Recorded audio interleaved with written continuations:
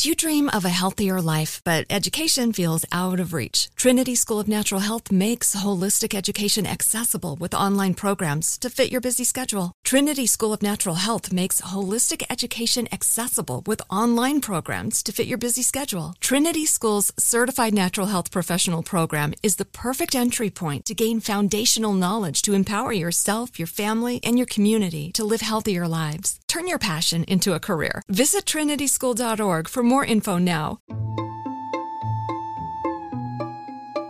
Our world is full of the unexplainable. And if history is an open book, all of these amazing tales are right there on display, just waiting for us to explore. Welcome to the Cabinet of Curiosities.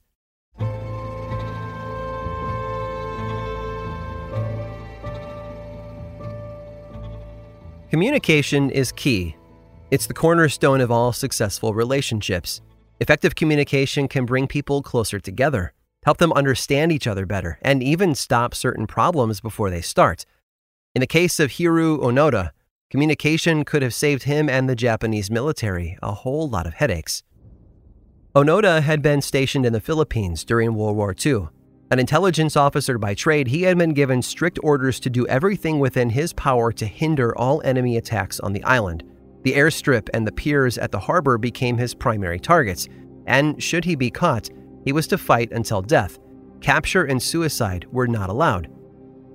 Once Onoda arrived on the island, he fell in with a group of Japanese soldiers who had already been stationed there. He was of a lower rank than them, and so had to follow their orders instead. His mission had stopped before it had even started, and it wasn't long before the United States took over the island with the Philippine Commonwealth in February of 1945, 7 months before the official end of the war. The other soldiers had been given orders to fight, which they did, but they were no match for the Allied forces. It would have been much easier had they allowed Onoda to carry out his original mission, but it was too late for that. All but a handful fell, leaving Onoda the acting commander. He ordered the remaining men to retreat into the nearby hills where they would be safe. He and 3 other Japanese soldiers lived in the Philippine wilderness for months, building huts out of bamboo and stealing food from local villages. When they got desperate, they slaughtered cows and ate their meat. Time in the mountains, though, changed them, and the men eventually grew paranoid of anyone who dared venture near their camp. Stray islanders were often mistaken for enemy guerrillas and killed without question.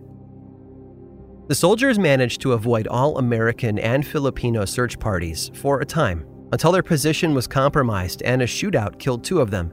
A third surrendered to the authorities, while Onoda ventured deeper into the mountains. And no one heard from him after that.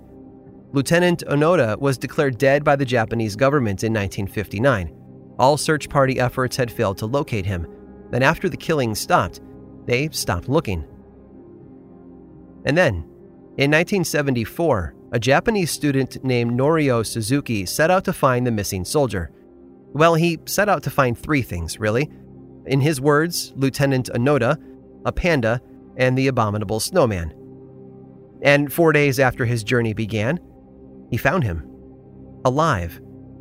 Suzuki tried to coax the soldier off the island to return to the modern world back home, but Onoda wouldn't listen.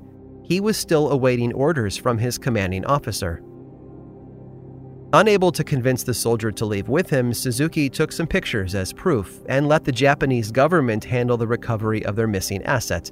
Those government officials asked Onoda's superior officer, Major Yoshimi Taniguchi, to fly out to the Philippines to deliver the orders as he had promised years earlier.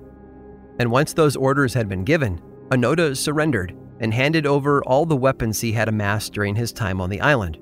For over 30 years, Hiroo Onoda believed World War II was still being fought all over the world. He had no idea that atom bombs had been dropped on Hiroshima and Nagasaki, or that the Allies had won. The Japan he came home to was like an alien planet, with tall glass buildings all around him and cars clogging all the streets. He became a celebrity of sorts back home, and eventually released a book about his experiences on the island, how he'd fought his own war on behalf of a country that had left him behind. But he found fitting into the new world difficult. So much had changed while he was away.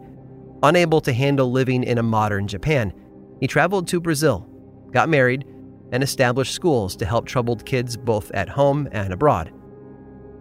Hiro Onoda had been lost in time for most of his life. He'd missed so much and had come back to a world he did not recognize. Yet despite his hesitation and wariness, he never forgot his primary mission: survive at all costs. And thankfully, he succeeded.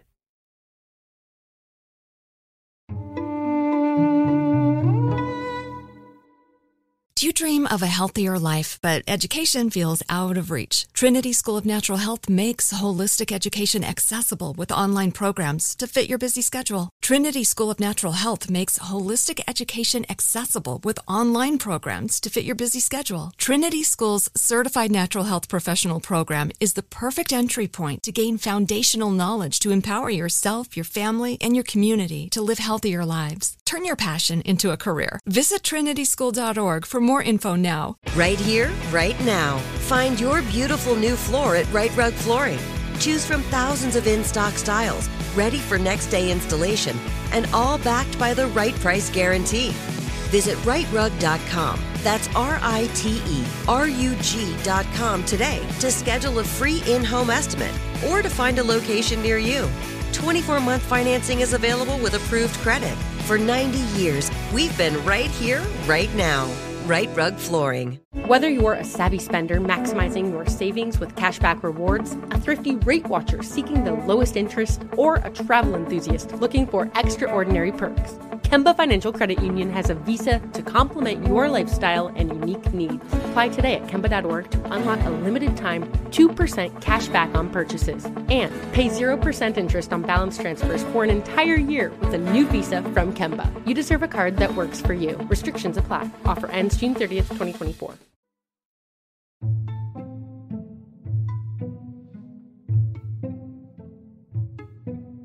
Its name instills mystery and wonder in those who hear it. It strikes fear in others. Its influence around the world is unmatched, as evidenced by the symbols and signs on our own currency. It has influenced political elections and, according to some, replaced popular celebrities with brainwashed clones. It's also been linked to the Freemasons and a clandestine organization known as the New World Order, which seeks to take over the world by way of a global authoritarian government. Of course, I'm referring to the Illuminati. Its reputation has solidified it as one of the most influential and sinister organizations in history. However, while it might seem like the Illuminati is a far-reaching underground society with a deeply historical foundation, the truth is a lot more ordinary. It all started when an 18th century German scholar named Adam Weishaupt had an idea. Growing up, Weishaupt found a passion for reading and philosophy, but philosophers he enjoyed studying went against the Catholic conservatism permeating Bavaria at the time. He started looking for others like him, folks who also believed that religion and the monarchy were stifling the growth of modern society. He thought about joining the Freemasons for a while, whose group was flourishing throughout Europe at the time, but Weishaupt couldn't get beyond some of their beliefs. Instead, he decided to create his own secret society, one that didn't renounce religion, but gave its members freedom from the prejudices and limitations religion seemed to impose. The goal was not to establish another theocracy. Weishaupt wanted members of this new organization to find happiness and liberty without all the political trickery that he linked to the church. The Illuminati's first meeting was conducted one evening in a nearby forest on May 1st, 1776. 5 men gathered together and set the foundation for what would eventually become an association of 3,000 members.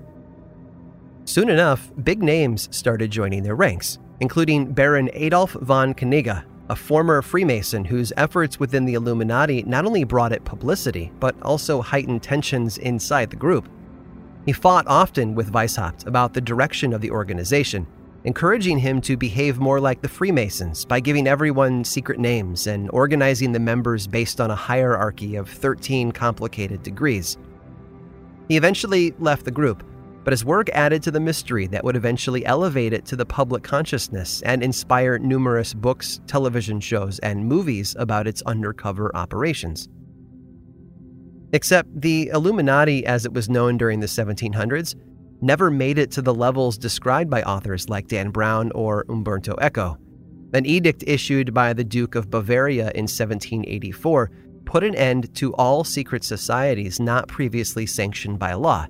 Anyone caught practicing as a member of an outlawed order was to be sentenced to death. Weishaupt lost his job as a professor at the local university, and so he fled to Saxony, where he ended up teaching philosophy. And that was the end. But if the Illuminati was forcibly disbanded over 230 years ago, why does its name still crop up whenever someone mentions the Kennedy assassination or the moon landing? Well, for that, we can thank one book series. No, not the one about secret messages in famous Italian paintings. We have to go back even further, to the 1970s, when popular culture was defined by counterculture, like Robert Crumb and the National Lampoon. And Robert Anton Wilson. You might not have heard of him, but the work he did with his friend and partner Robert Shea cultivated much of the Illuminati lore that we're all familiar with today. It started while the pair were working at Playboy magazine as associate editors. They and some of the other writers started mailing in fake letters to the magazine about a secret society called the Illuminati. Then they'd write more letters to contradict the first batch, adding an air of mystique and intrigue around the organization. Wilson and Shea turned their hijinks into a popular series of satirical books called the Illuminatus Trilogy, which fleshed out the conspiracies behind the assassination of JFK and the meaning of the Eye of Providence on the back of the $1 bill. The books eventually influenced numerous films and stage adaptations, only further spreading their misinformation to the masses. These stories took on a life of their own, and the fiction soon mutated into rumors and eventually full-blown conspiracy theories. Thanks to the internet, those theories have now grown more elaborate over time. And thanks to a prank from two magazine editors, a failed German secret society was reborn as one of the most powerful and far-reaching organizations in the world. Well, at least by reputation, that is. I hope you've enjoyed today's guided tour of the Cabinet of Curiosities. Subscribe for free on Apple Podcasts or learn more about the show by visiting curiositiespodcast.com. This show was created by me, Aaron Mahnke, in partnership with How Stuff Works. I make another award-winning show called Lore, which is a podcast, book series, and television show, and you can learn all about it over at theworldoflore.com. And until next time, stay curious.